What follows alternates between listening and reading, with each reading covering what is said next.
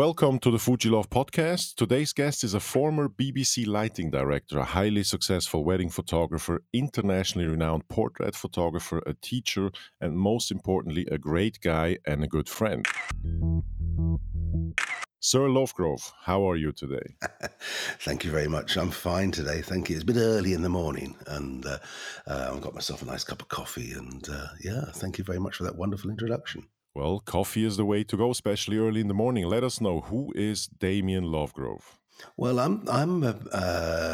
I've come from sort of, as you mentioned, a BBC background as a cameraman when I was 19, and my mother was an artist, and my father an architect, and I just sort of stumbled into television, and I spent 14 years there working as a cameraman, then a lighting cameraman, etc.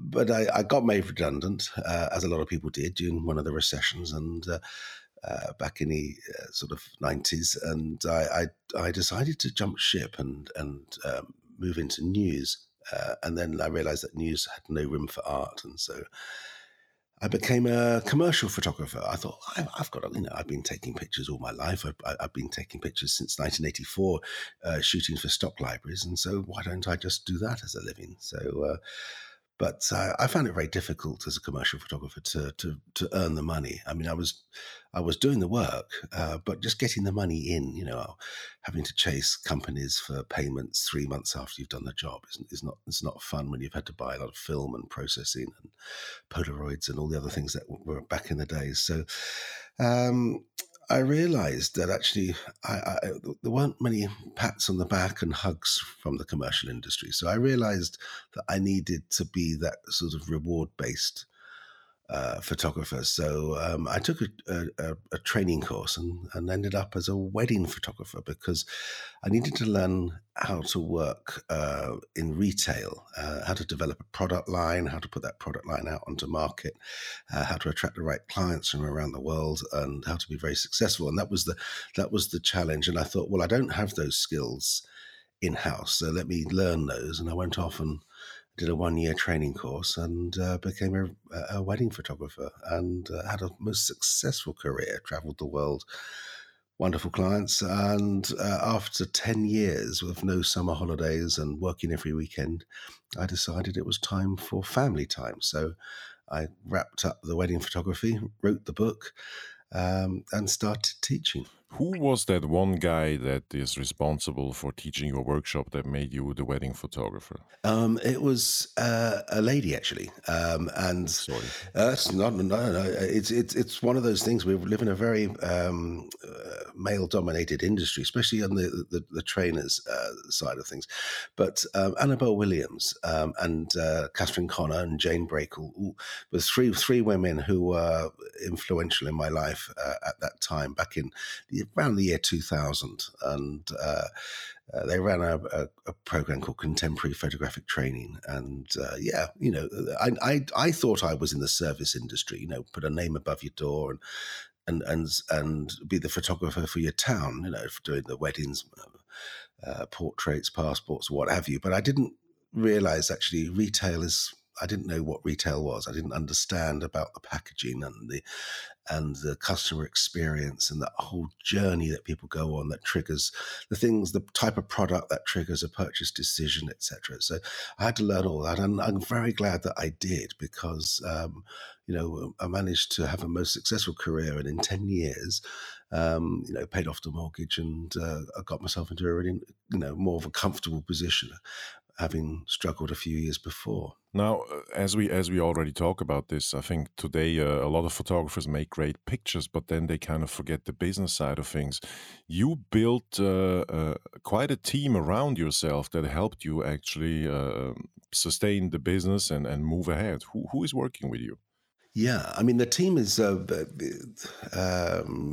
it changes as the needs change. Although Laura and Blaze, who are my PAs, they've been with me now for 10 years. But when I started as a wedding photographer, I had Marco, my picture editor, and we had his wife, who was my PA, and Julie, my wife, does the accounts, and also as a photographer. So the four of us is like a core.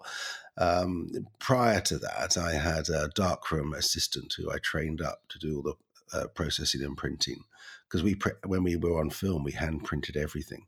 Every single print was handmade, and all our films were processed in-house. But so now we have Blaze and Laura, who, as I say, who are my PAs. They job share, and they sort of run my diary.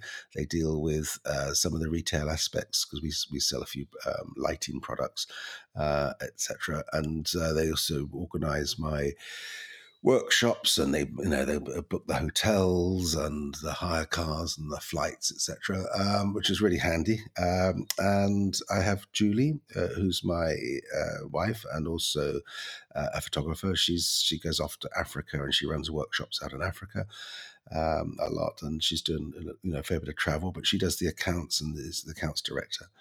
And so that's our sort of core team. And then we have Luke, who comes in, and he's a consultant now for us, doing our website design and graphics and book layouts, etc. So we sort of he was with us full time, and he's got his own personal projects that he wants to develop. So we get him back on a sort of as needed basis. So that's our team. It's got a small team, but we do have quite a big influence, and I think each person in the team has the opportunity to do what they do best, and it frees me up as a photographer, so I can get out there and either create photographic content or write about it. I love to write as well, so I've got a few books in the pipeline, and a few other projects as well. So there we go. We'll talk about that in a minute. What I was wondering is if Damien 2019 would start all over again, you by yourself with a camera, what approach would you take to build the same kind of successful business that you've already built now over the last 20 years?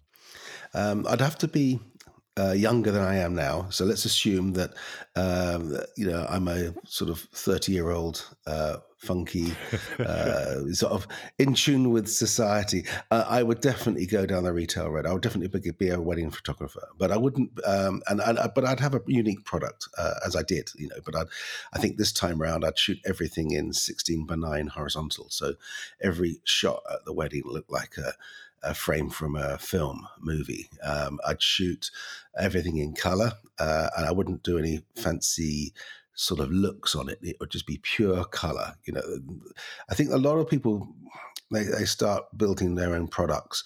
They don't have the long term in mind, and I've seen wedding albums with sort of vintage looks and pictures taken on angles with, I think, what people call the Dutch tilt or something. And some pictures in black and white, some pictures in color, all in the same body of work. And do you know what? It doesn't work. And they age so quickly. So I'd avoid all of that. Have pure, clean photographs printed on archival paper under bevel mounts in acid-free albums, and have a really high-quality product and put it out there at sort of $10,000 a wedding. That's the so you're in the same sort of retail market as Vera Wang, Jimmy Choo, Chanel. That end of the market, and that's where I'd be right. If I was to start again now. Well, one very important lesson I have learned, and I'm not as long into photography as you are, not even a small part of it, but very early on I learned that it's rather that your style that you sell than it is actually the technical delivery. How do you see today young photographers? Would you rather advise them to develop their style in that case, or some unique creative kind of look, instead of going full on for self-promotion? There's three elements you need to have in place. You need to have a good product and production capability, marketing and sales, and you need to have finance in place. So if you imagine a chair with three legs, each leg has to be of equal length, and those are the legs. The finance, the marketing and sales, and the product and production capability. Now, for our product, the product has to be absolutely top notch, or it has to certainly work for the market that you are targeting. So it has to be, if you're targeting a high-end market, the product has to be high-end. And that is in terms of the design, the feel, the smell, the way it handles, the longevity of it, the investment aspect.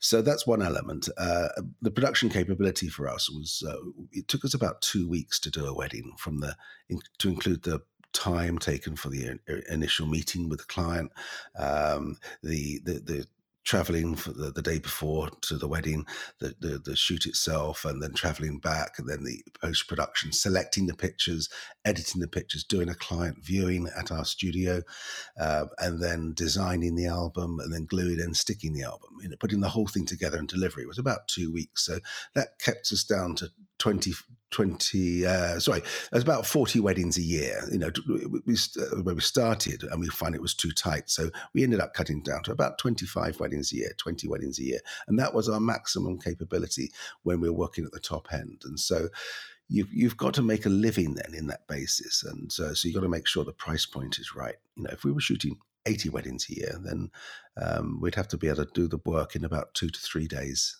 per wedding. So, so you've got to get those elements right. But the product itself is far more important perhaps than the content. It's a bit like perfume. If you look at the way the bottle looks, the packaging, the pictures, the photographs that are used alongside the pictures, you assume that the contents is going to smell nice, but often the way that a brand succeeds is in all the other aspects of it, the way something looks necessarily.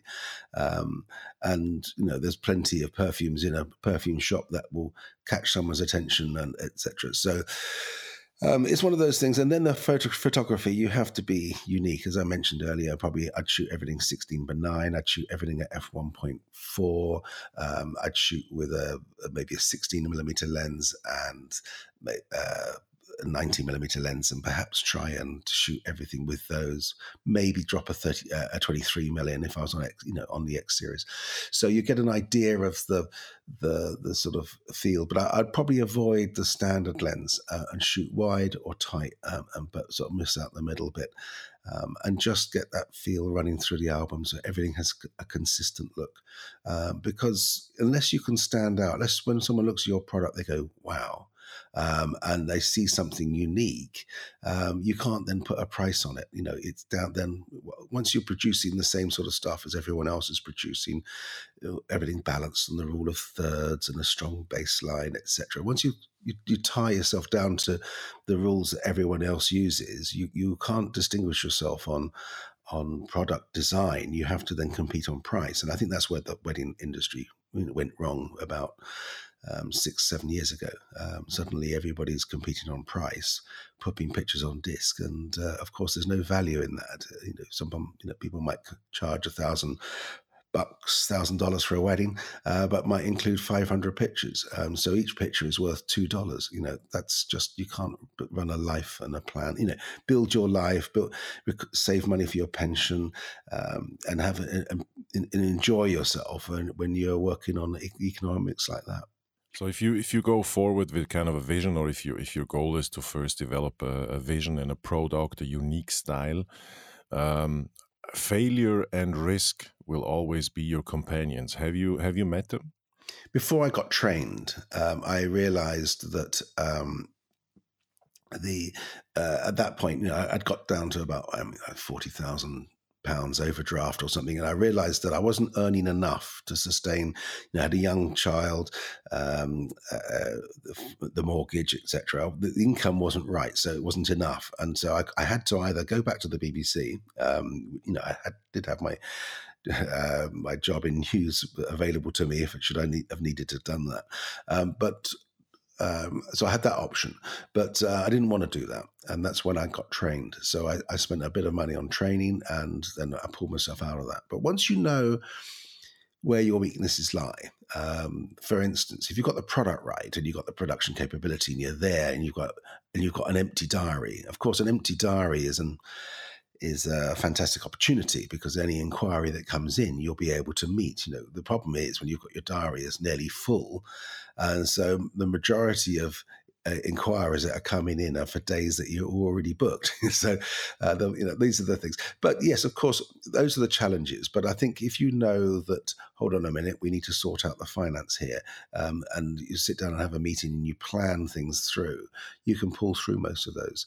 Now, the risks that you mentioned, what are the? I mean, the risks are there in everyday life, and they crossing the road, But I think the business risks are really not having your eyes open, not looking to the future, not seeing over the wall what's happening, what are the trends, and knowing when to get out of one particular aspect of business when it's not working for you, and how, getting an early enough vision of when to make changes, because I've had 5 or 6 careers, all of them associated with taking pictures, and they've all come to a conclusion, but I've been very quick to move on. I think that's the important thing, because you don't want to become a Kodak and end up with your best days behind you. Well, have there been times when you completely lost faith in yourself, and if so, how did you recover from this? The reason I'm asking is because I know a lot of friends who struggle with their photography or their photography business, and you obviously must have recovered a few times from this, as you are still going strong and not planning to stop. So, how do you deal with not knowing how to go on? I think that the important thing is to separate the personal from the trends. So, for instance, if you're uh, if I was a magazine editor and my magazine just wasn't selling, it was the, the, the whole. I used to have 100,000 issues a month sell, and now I'm on 5,000 issues and I can't survive. You've got to look at the trends in the whole industry. It's not your magazine. It's not the way you're writing. It's not the way you're laying it out. It's just printed magazines are on the way out. It's a time to jump. And I think that's been the case. The same with weddings. When people started asking me for pictures on disc and, oh, I don't want an album, I'm thinking, do you know what? That's not for me. So it's time to move on.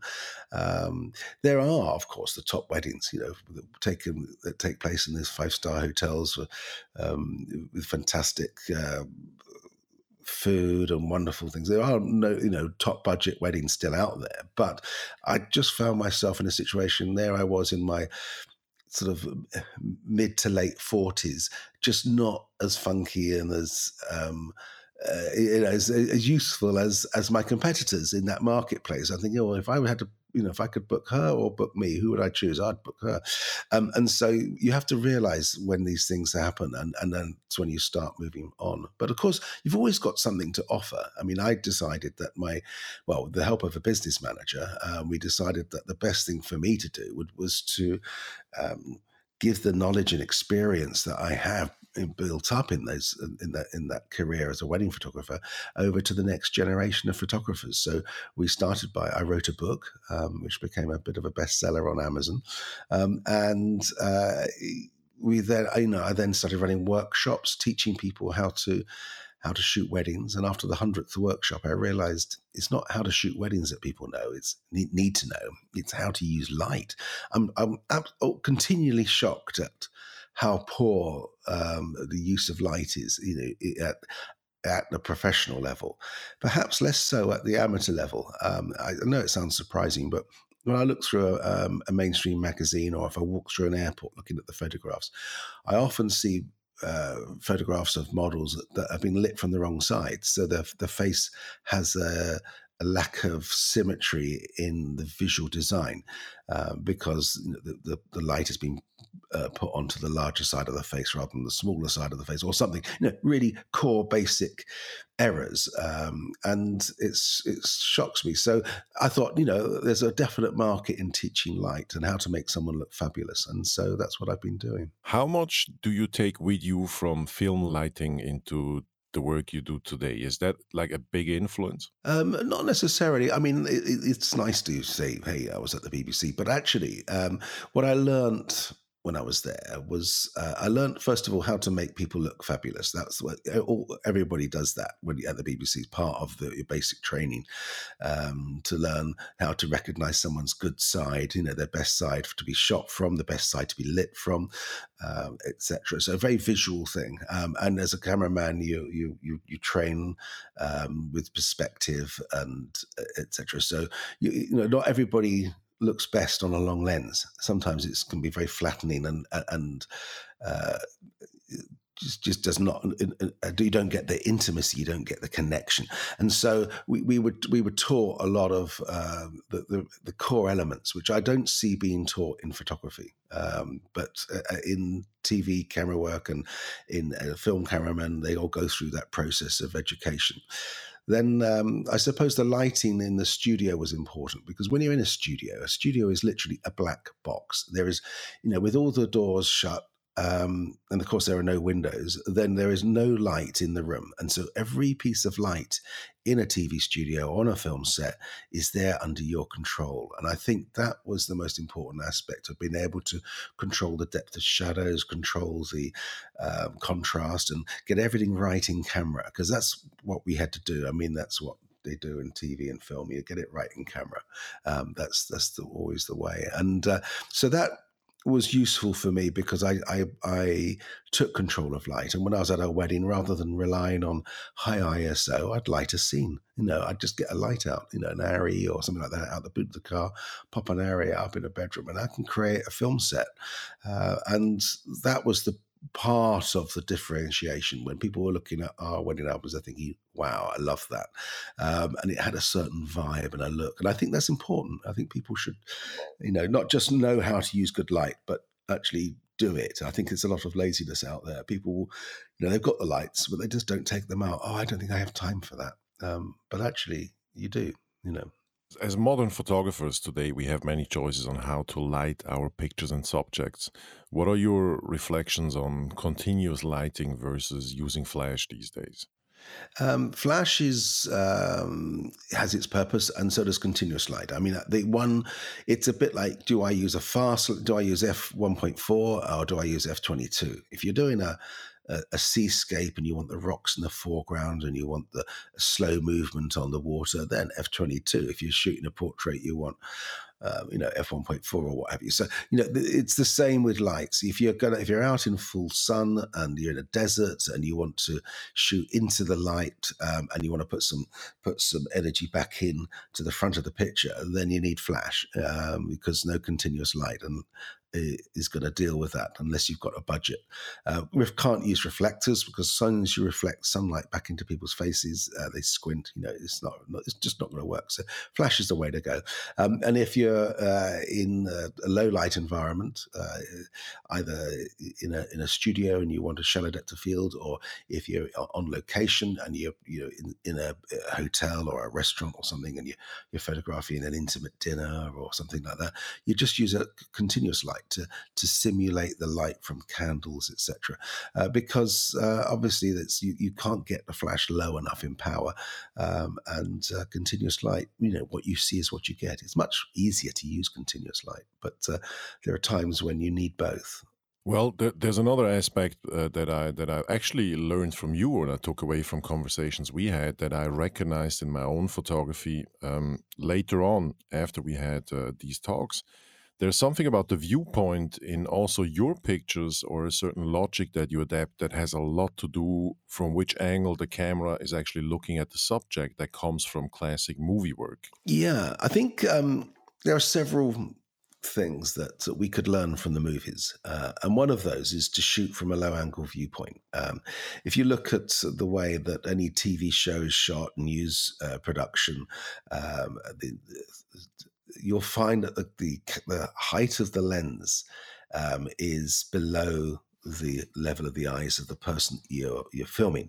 So we normally traditionally would put the camera at sort of the height of, let's say, a shirt pocket, something like that, and below the eye line, and looking. So you look up to the face and down to the the torso. So all your verticals stay upright. But the person you are photographing, they're quite powerful. They're empowered. They're like statuesque. And that's the way, that's the industry norm. The whole of the movie industry works that way. So you shoot from lower angle, waist height, up to sort of shirt pocket height, as I mentioned, is quite the norm for pretty much everything. So if you interviews, etc.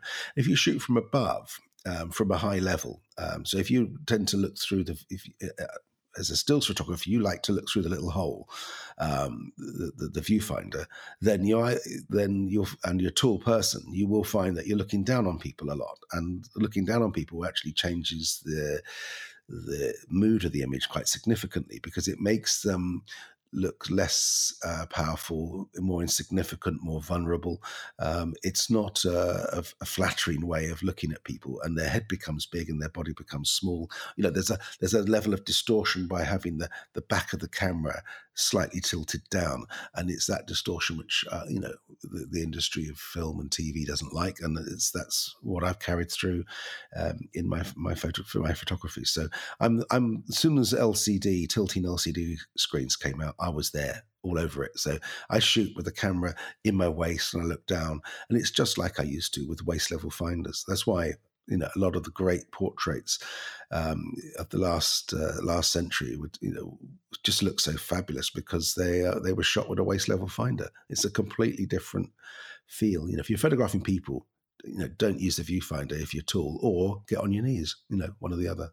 I see a lot of pictures where I actually believe people just lift up the camera to their eye and then start shooting. So all the pictures have the same kind of perspective. Now, when we've been in New York, we talked about this, not shooting with the viewfinder, and you actually don't look at the camera at all when you shoot somebody. Yeah, I don't see the need to look in the hole. I mean, obviously that that type of technique relies on using a tripod. So you put you work out where the shot needs to be from, get the angle absolutely spot on, hold the camera in that position, then look down at the ground, look at how high the camera is off the ground, measure it against your fourth shirt button down or something, and where it is, what base, and I'll kick a leaf into the space directly under the camera or something like that, and then I rig my tripod, pop the camera on there, get it at the right height, everything's set, and it's the easiest way of working.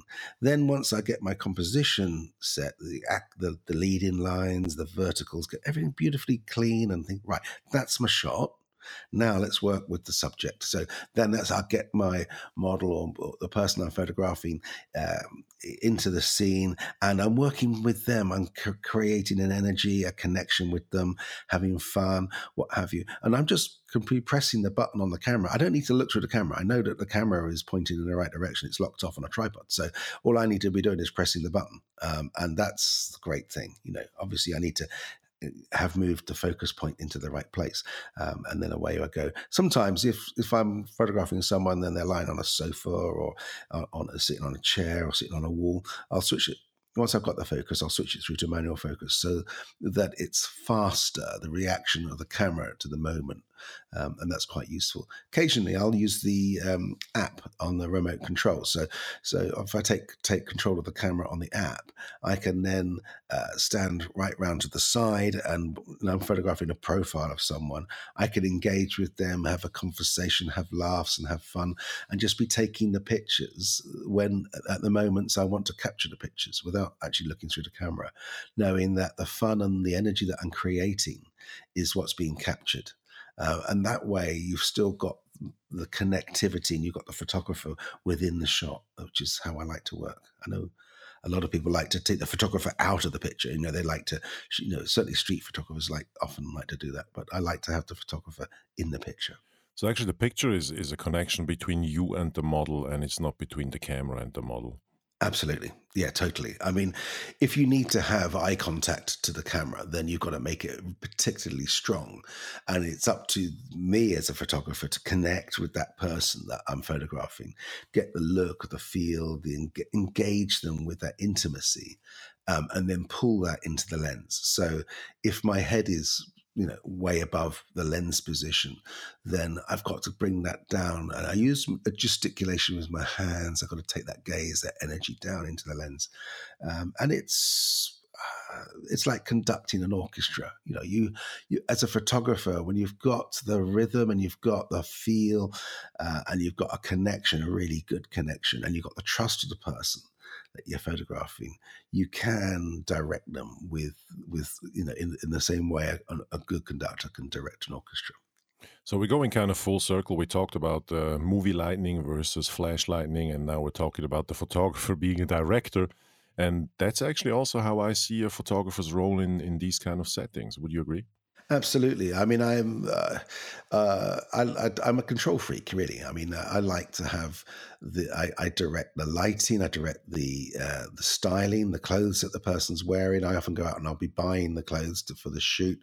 The makeup, always direct the makeup, because I want to get a feel and a look that I need. And sometimes there's no makeup at all. I mean, I do quite like natural beauty. I'm not someone who edits my pictures. So I spend maximum of 60 seconds a picture in post-production. So it's important for me to get it right in camera. I'll choose the aperture, choose the lens, choose the lighting, choose the background, choose the location.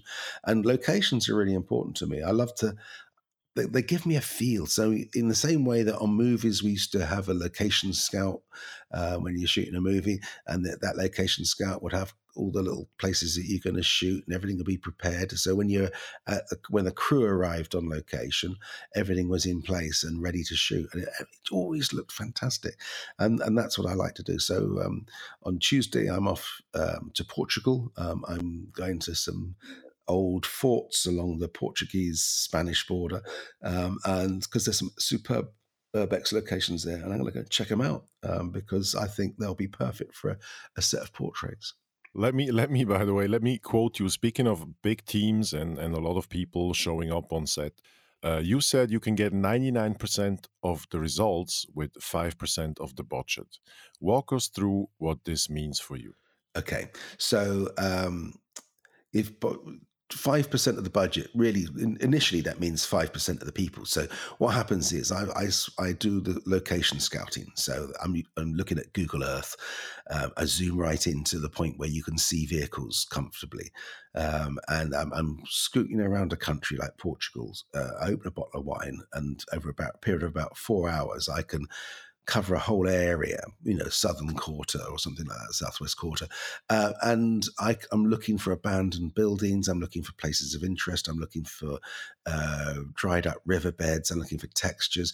So that's my location scouting. Then I get on a plane and get out there and have a little look around. And that's like a little mini holiday for me. So that's where the sort of bit of the cost comes in. But then, of course, when I do a workshop there, then I can recover some of my location costs. But the thing is, I'll direct the model. So I'll be the movie director. I'll be the lighting director.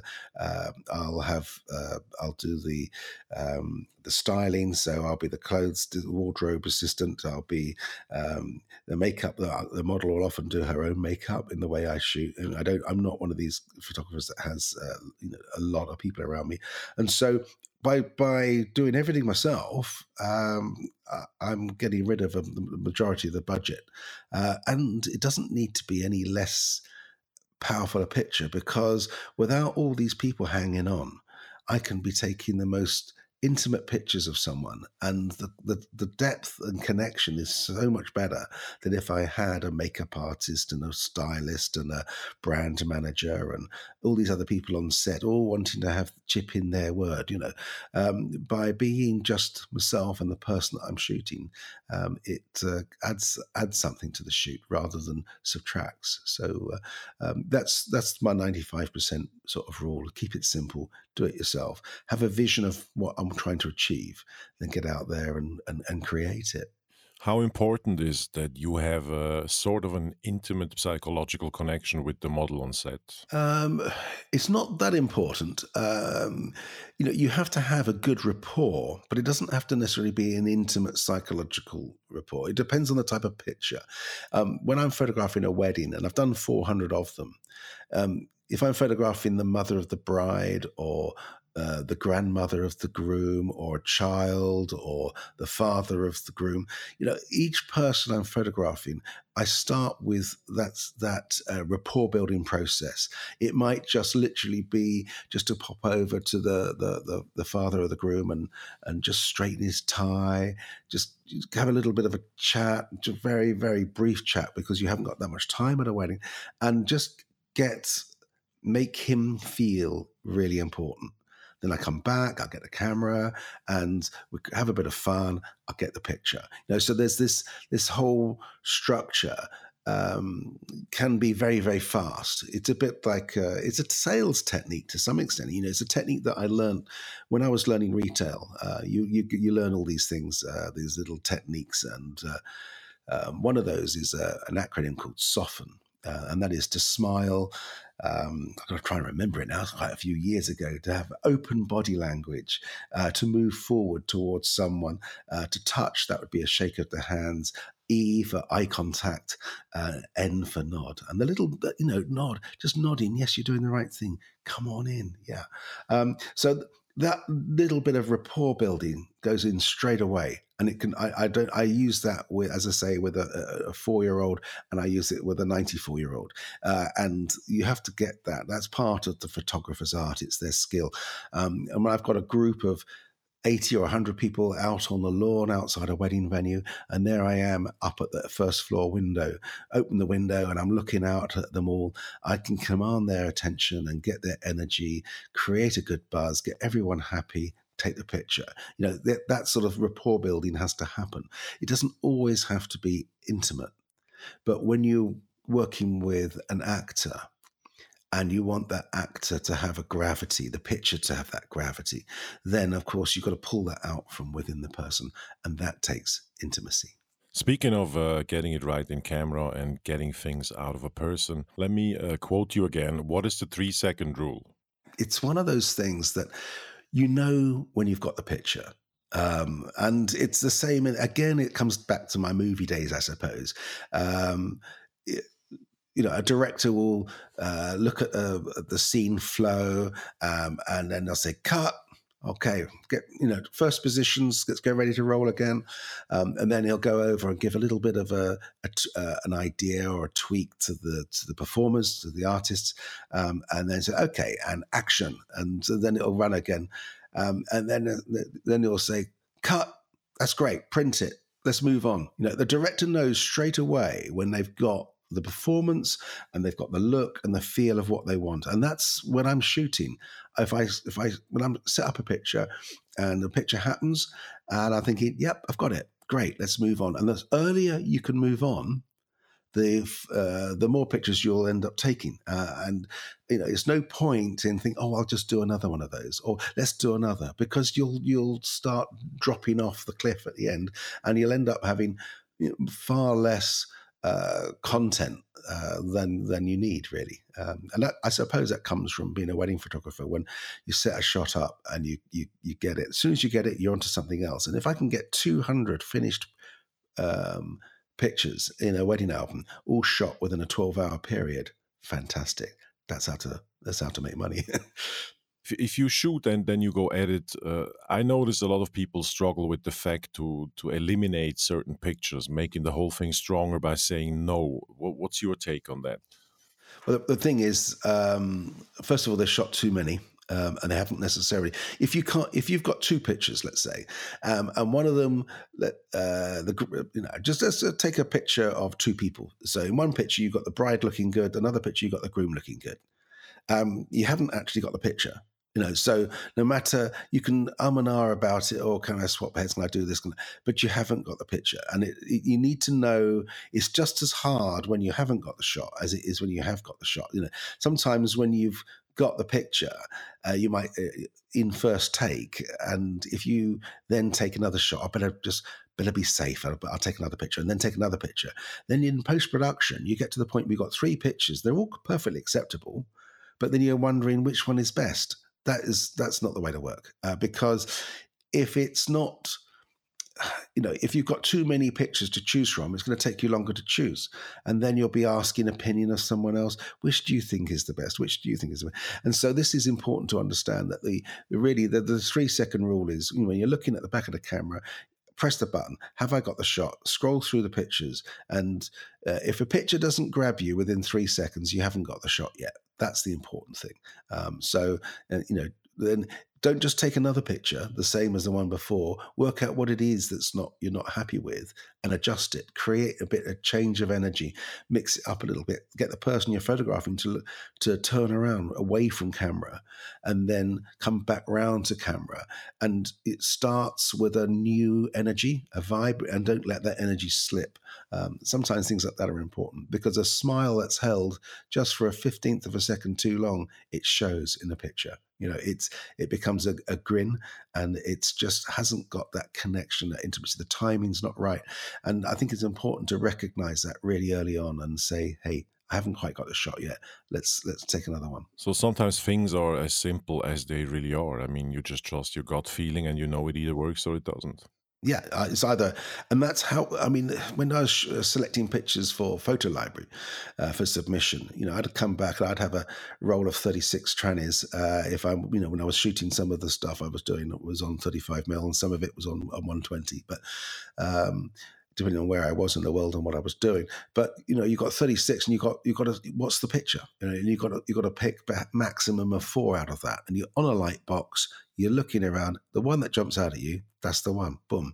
And it's the same process. You can't be. If you're going to select pictures and you're going to work on one at a time and go through one at a time, and then the only way you can do it is from back to front. So you start with the last picture you took, because there had to be a reason to take it, and then you pick it. And then you go back to the previous ones and then the previous and then the previous. And you realize that the last picture is the one you need. If you're going from the end of the set and you're going back towards the front and the pictures are getting better, that means you've taken too many pictures. It means that if the quality of the image is dropping away, you've reached a peak earlier, and you don't need those last images. And that's when you're wasting time as a photographer. And time is valuable because that's time you could be using to take a different type of image or change the styling slightly or shoot in another location. And I like to work quickly because it gives me a feedback of energy. I love to achieve. And the same when you see these chefs, these TV chefs, etc., they're working away. You're thinking, blimey, that was so quick. And it just produced a meal for 2 in 20 minutes. But you think if it took all day to produce a meal, you wouldn't have the same energy. And I think that's important for the way I work as well. I have to ask you a few gear questions because we always want to know how you make those amazing images. So what is your setup these days? What's in your bag? I mix stuff up in my life. In that is that sometimes I'm on when I was driving my car, I was on a little Fiat 500 for 3 years, and then now in a sort of bigger sports car. And with cameras, it's fairly similar. So I was Fujifilm X series for about 7 years, moving through from X Pro through to XT, and then when GFX came along, I thought, fantastic. So when I went from the X series, most things were handheld. I didn't use a tripod for 7 years. If I did need to shoot in low light, I used a monopod. And then when I got the GFX, for the last 2 years, every picture I've taken has been on a tripod. And that's so I used the camera to drive a change in my shooting mode. And I suppose by working from a tripod, I've got much more precision in my my composition and the design of the picture. But perhaps I've lost a little bit of the natural sort of the freedom and the carefree spirit perhaps that I had with the X series. But I'll switch back at some point. So I'm using the GFX. I've got the 3264 zoom, which it's absolutely fantastic. It's most people think, oh, primes are better optically, etc. But actually the zoom is fantastic. And to be honest, I don't really get this whole business of, oh, it's got to be fast, f1.4 sort of look. It's an f4 lens. I shoot it at f4 for everything. and the pictures are beautiful, and the separation is there. The background is just beautifully soft, yet it still tells the story of where you are. And so I've got that beautiful separation in my work from that lens. That lens renders everything just fantastically. I don't know how they do it. And then I've got the 110. So I've shot everything for 2 years with 2 lenses, and the 110, of course, is a f2 lens. It's faster, and so you can get that shallow depth of field in your portraits. And if you go in for a close headshot, you're looking at, it's not a case of which eye do you focus on, it's which eyelash do you focus on. I mean, the depth of field can be so shallow. So for people who like that shallow depth of field look, the 110 is certainly the way to go. But I've been using those 2 lenses. I've bought other lenses for the GFX, but I haven't fallen in love with them. I've got the 63, the 45, and the 23. And when I'm over in Portugal, I go out tomorrow, but when I'm there later this week, I'm going to go and do some landscapes, and I'm going to take the 23 out, and I've got neutral density filters and lens hoods and bits and bobs, all the stuff that you take on the landscapes. I'm going to do there's some lovely places there which I want to shoot, and there's a nice jetty that I want to go and photograph at sundown. And so sometimes it's important for me just to step away from my normal work, photographing people, and start to explore other genres. Looking forward, as you speak of changing or adapting your style also with changing cameras, is it going to be a 50R? Is it going to be a super full frame 100 megapixels? Is it going to be the X Pro 3 if it ever comes out? What's going to be your next toy? I mean, the X Pro 3 will come out, but it doesn't, and there's no rush. There was like 4 years between X Pro 1 and X Pro 2, and that was fine. The X Pro 1 is still a great camera. In fact, do you know what? I actually think out of all the X series cameras, I think I prefer the look of the pictures from the X Pro 1 to anything else I've owned. But anyway, so there's no rush for these things now. So I've got GFX 50S. The 50R doesn't suit me. The 50R, I can't use the viewfinder on the 50R because I'm sort of left-eyed, which means that my nose is up against the LCD screen, and it just doesn't work really. But plus, when I do use the viewfinder, I use it tilting. Because and I only do that when I'm out in sunlight. So the 50S is by far the better camera for me. Also, it's got a grip. The 50R, you can't hold the thing when you put a long lens on it. I can't anyway. I mean, I'm sure other people love it, but it doesn't. So the 50S is the one that suits me. The 100, the megapixels don't matter to me, but I'd love to have IBIS because, as I said before, that I've been using a tripod for every single picture for 2 years. I'm sort of ready now to move back to a monopod for the low light stuff, and then handheld for everything else. And to be quite honest, with medium format, you every slightest camera movement shows because of the resolution. The resolution is there. Once you get to 50 million pixels or above, then you've got to absolutely lock the camera down. And it's always been the same. When I had a Hasselblad film camera, etc., always used to use a tripod, for everything I shot. And if you wanted handheld and wander around, then it's always 35 mil. But so my next thing, I mean, if the 100 is the 100 camera, it looks big. It looks like a lump. I've never had a battery grip on a camera because I don't see the point of having a battery grip. If I put the spare batteries in the camera bag, then I can put the bag on the ground and I'm not having to carry it. So that when I'm shooting, I've got the lighter camera. But of course, as I've put everything on a tripod for the last few years, then it wouldn't have mattered anyway. But the whole thing about the 100 is it's got IBIS. So it's sort of designed to be handheld. But I don't know whether I've got the shoulders to carry it. I mean, it looks huge.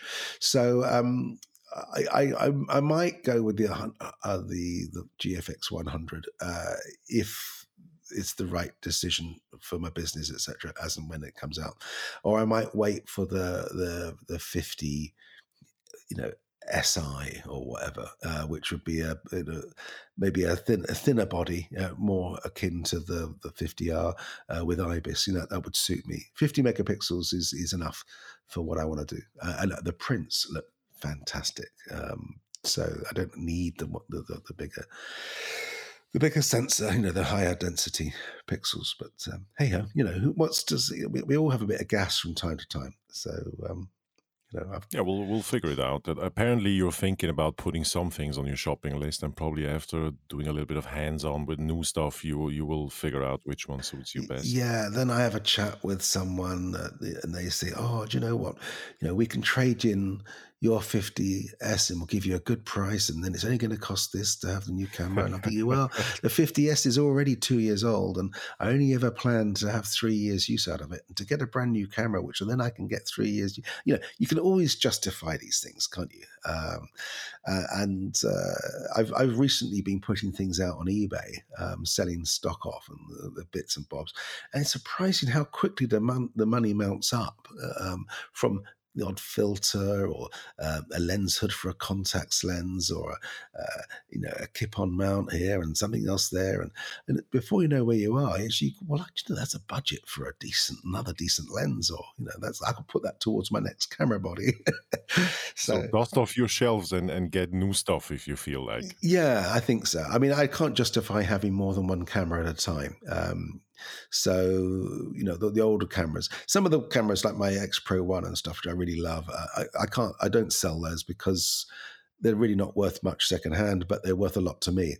So I keep some of those things. But, all my later cameras that I was running with, I've just sold all those on. I happen to have my backup system at the moment is an XH1. It looks just like the 50S, actually. Sometimes I've got the XH1 on the tripod or something. I'm thinking, oh, really? I can't fit this lens on. But actually, it's a good camera. But I only really use it for video.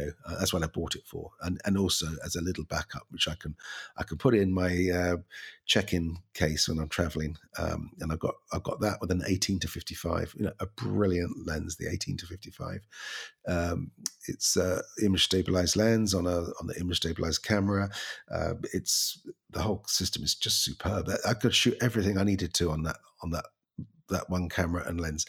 And then people say to me, well, why don't you? Well, actually, because I really like the process of shooting medium format at the moment. I like the discipline of having to use a tripod to get the composition right and things, to slow me down. And when I slow down, I'm more precise with my work. And when I'm more precise with my work, I find it more beautiful to print, and it's just a nicer process for me at the moment.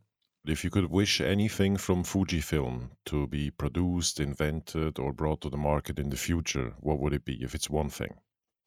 Probably the backlit sensor, the version of the 50S, but without the big block on the back. So a medium format camera with a sort of 50R size with a 50 megapixel backside illuminated sensor, which perhaps isn't going to happen because it doesn't exist.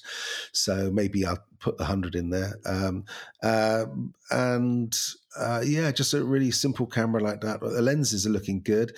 The lens lineup.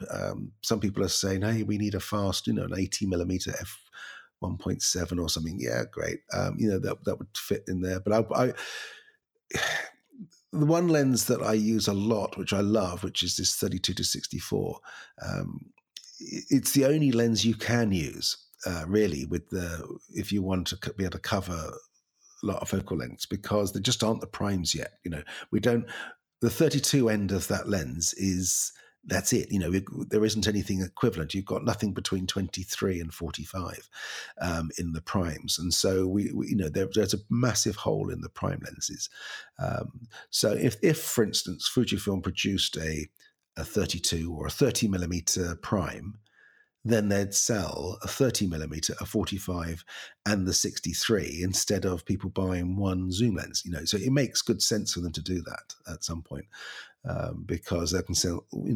Why sell one lens when you can sell three lenses? And people who shoot prime would love to do that, but at the moment that is not an option. So zoom is in the bag. So, Damien, as we close in on the end of this podcast, what's happening in the Lovegrove world in the next months or the next year that we should know about? The dust never settles in my life. Not at the moment, anyway. It will do when I'm dead, of course. But so I've got what's happening. I've just been spending time. I'm developing a new lighting modifier at the moment. It's for hard light. It's for flash, and it breaks up the light and it creates really beautiful light patterns. And so that's in development, and that will come out within the next 3 months. That will be out probably about 2 months' time. I'll start shipping the first units. So that's for speed lights and the Godox 8200. So keep an eye out for that. Workshops I've got. I'm off to Portugal. Thing is, I've got this workshop in Tuscany at the end of the year. There's a workshop in France. There's other ones that I'm doing, and they're all sold out. So I've suddenly think, right, okay, I've got to get to grips with this and put some new workshops on. That's why I'm heading over to Portugal, because if I can find a lovely place down in southern Portugal to shoot, which I think I've got it. All I've got to do is confirm that. Then I shall be putting a workshop on in Portugal as well, because I love the southern Spain and Portugal. They have there's a warmth, there's a richness to the light, there's a clarity in the light. When I go to Southeast Asia or places like that, there's a humidity which is quite high, which means that the sunlight is hazy, and I just don't get the deep, rich blacks and the contrast and the punch in the pictures. So that's why I prefer the Mediterranean countries, the south of France, south of Spain, south of Italy, etc. Much more the clarity of the light, it works for me. And so perhaps I might look at Greece and a few other places as well.